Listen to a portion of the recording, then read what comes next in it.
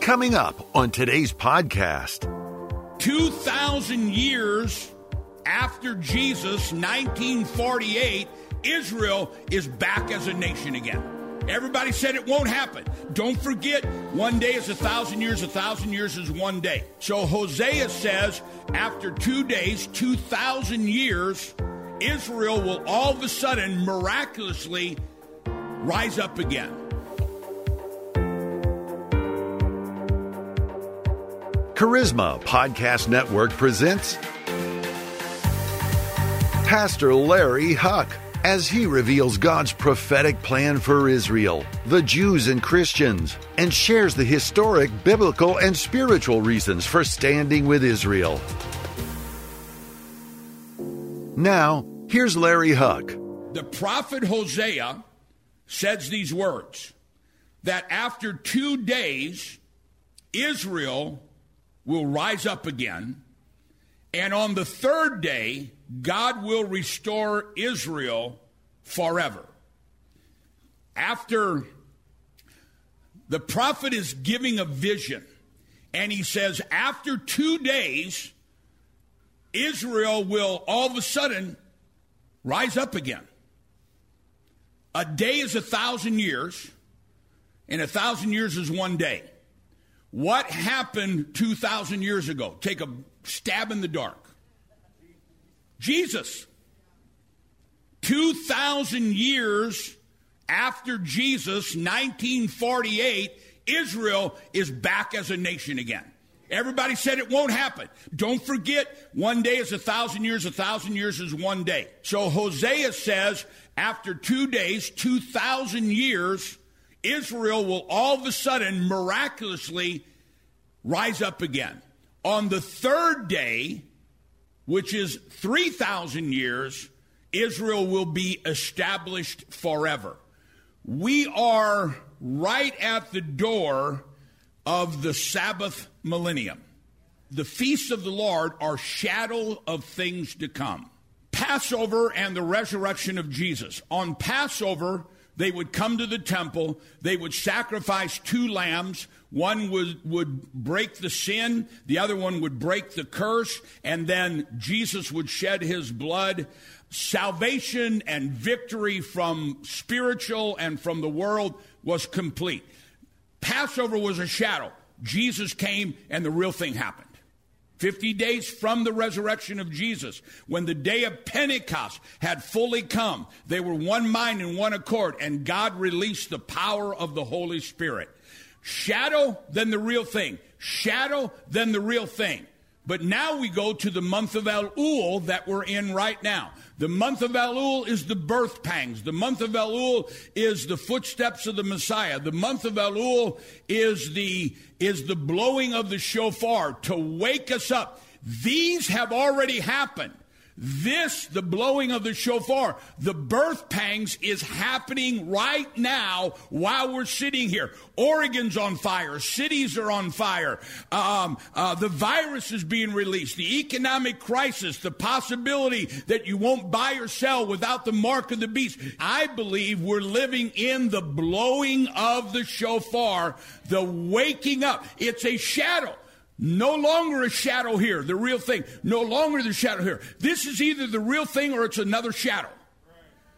But whatever it is, it's really happening right now. Say amen. After this Friday is Rosh Hashanah. This Friday on Rosh Hashanah is a shadow of the rapture. On the rapture, God opens the book. Judaism says that God opens on Rosh Hashanah 3 books. He opens the book of those who are serving God and helping others and feeding the widows and the orphans. He opens up a second book of those who are lukewarm. They believe, they're believers, but they're not doing anything. Then he opens a third book, and those are the book of evil, people who are being evil. He looks at these books and he determines someday when it's the real thing, he will determine forever our reward.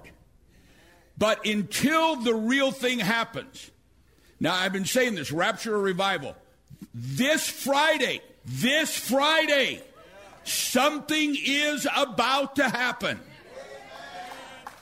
How many heard the blowing of the shofar? How many have seen our cities burning? And mayors and governors allowing it to happen? How many are wearing masks because of COVID-19? How many people or businesses are being affected? Guys, this is God saying, wake up. Something is about to happen. Now, no man knows the day or the hour. Say amen. No man knows the day or the hour. What we're going through up until Friday and Saturday is either the real thing or it's a shadow of the real thing, but something is about to happen. If it happened on Passover and it happened on Shavuot, I think it's going to happen on Rosh Hashanah because God doesn't want anybody to miss it. Amen? That's why he gave the moon and the sun for seasons, not winter, spring, summer, or fall. The seasons of God, the Moedim, the appointed times of God. Passover was appointed for Jesus to die. Shavuot was appointed for the Holy Spirit to come. The Rosh Hashanah is appointed that we would hear the birth pangs and the blowing of the shofar. I believe Rosh Hashanah is appointed for the rapture. Now, after Rosh Hashanah, and Rosh Hashanah is 2 days long. It's Friday evening to Sunday evening. After the rapture, we have 7 years. After Rosh Hashanah, we have 7 days. And 7 days comes to Yom Kippur. Yom Kippur, if Rosh Hashanah, and the word Rosh Hashanah means the head of the year. This Friday, either our new year begins in heaven, or our new year begins here on earth. Come Friday night at sunset, God opens the books. Absolutely opens the books. And he determines the beginning of blessings for us for the next year. The second book are the lukewarm. Those who, I believe, but I'm not doing anything. I'm a believer. He then gives us 7 more days to get our deeds in, to get our acts of kindness in. So we have a hard time understanding that God wants to bless us so much that he gives us 7 more days. After the 7 days comes Yom Kippur, which I believe is a shadow of the second coming. And ancient Jewish wisdom says on Yom Kippur, he seals the blessing that no man can steal. The rapture is us going up. The second coming is us with him coming down and whooping up on the devil. After Yom Kippur comes Sukkot, the Feast of Tabernacles, the wedding supper of the Lamb. This is where Jesus was at the temple. And he said, if any man thirsts, let him come to me. Why is this man blind? So God could be glorified. It's the water libation. It's the waving of the willows, the releasing of the Holy Spirit. It's the most amazing time. And in ancient Hebrew, there's no word for what? Coincidence. So we would hear about people walking the pilgrimage road from the pool of Siloam up to the Temple Mount, but everybody said that there's no evidence of that. They uncovered it. The pilgrimage road where people would be walking up singing, this is the day the Lord has made. We will rejoice and be glad in it. After the wedding supper, after Sukkot, then comes the Sabbath millennium. The Sabbath millennium, Jesus has come on a white stallion with the army of God. Satan is defeated. There's a new heaven and a new earth, and the wedding supper takes place. At the end of the wedding supper, Satan is grabbed. The false prophet, the Antichrist is thrown in the lake of fire, and Satan is chained where he has no power. Now think about this. Just looking at numbers, 6 years from 250, 6 years from the Hebrew calendar, the Sabbath millennium. On the Sabbath, there's no work. You don't talk about anything negative. You just receive on the Sabbath, on Friday night, when you light the Sabbath candles, you receive the blessing and the goodness of God for the whole week. In the Sabbath millennium, it'll be, Satan will be gone. there'll be no evil, there'll be no sickness, there'll be no poverty, there'll be no hunger, there'll be no sickness, no disease. And think about the days between Rosh Hashanah and Sukkot, halfway here. In here, Satan will be gone. In here, the Holy Spirit will be gone. There'll be no goodness, no peace, no happiness, no food, no prosperity. 1/4 of the world will be destroyed. And God shortens that day unless everybody is destroyed. So here, for 3.5 years, Satan rules. But here, for 1,000 years, there is no presence of the devil in anything. We have to understand, spiritually and physically, we are somewhere near the Sabbath millennium. We are 5 days away from this, either the shadow or the real thing. You don't want to miss the rapture, but you don't want to miss the revival either. Revelations 20:11 and 12.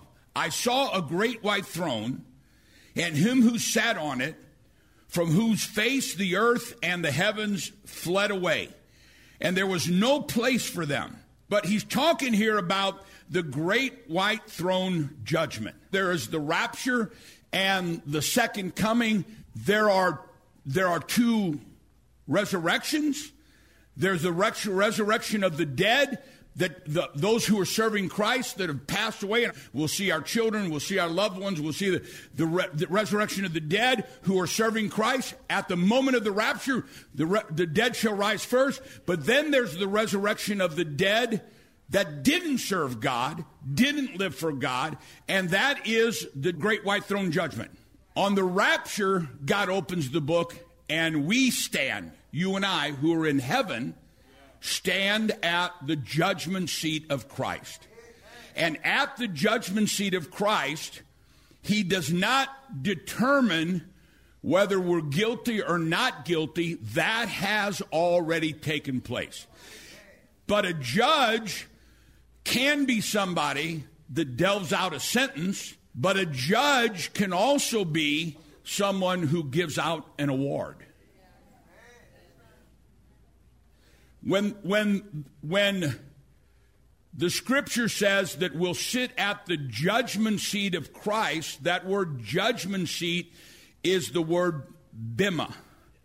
And in the Olympic Stadium, there was a bema where the judge would pass out awards to the winners. First place, second place, third place. It's called the award seat, the bema. And so when he's talking about the judgment seat of Christ, he's talking about the award seat of Christ. So the moment you're raptured, you will never have to worry about whether you're going to make heaven your home. You're there. Amen. When we stand before the award seat of God, not everybody gets the same award. Amen. We'll be rewarded for what we did and didn't do. Thank you for listening to today's podcast on Standing with Israel with Pastor Larry Huck. We'd like to give you a special gift, a free 40 Days of the Shofar devotional. Sign up at www.40daysofshofar.com. That's 40daysofshofar.com. Thanks again for listening, and join us next week for another Standing with Israel podcast with Pastor Larry Huck.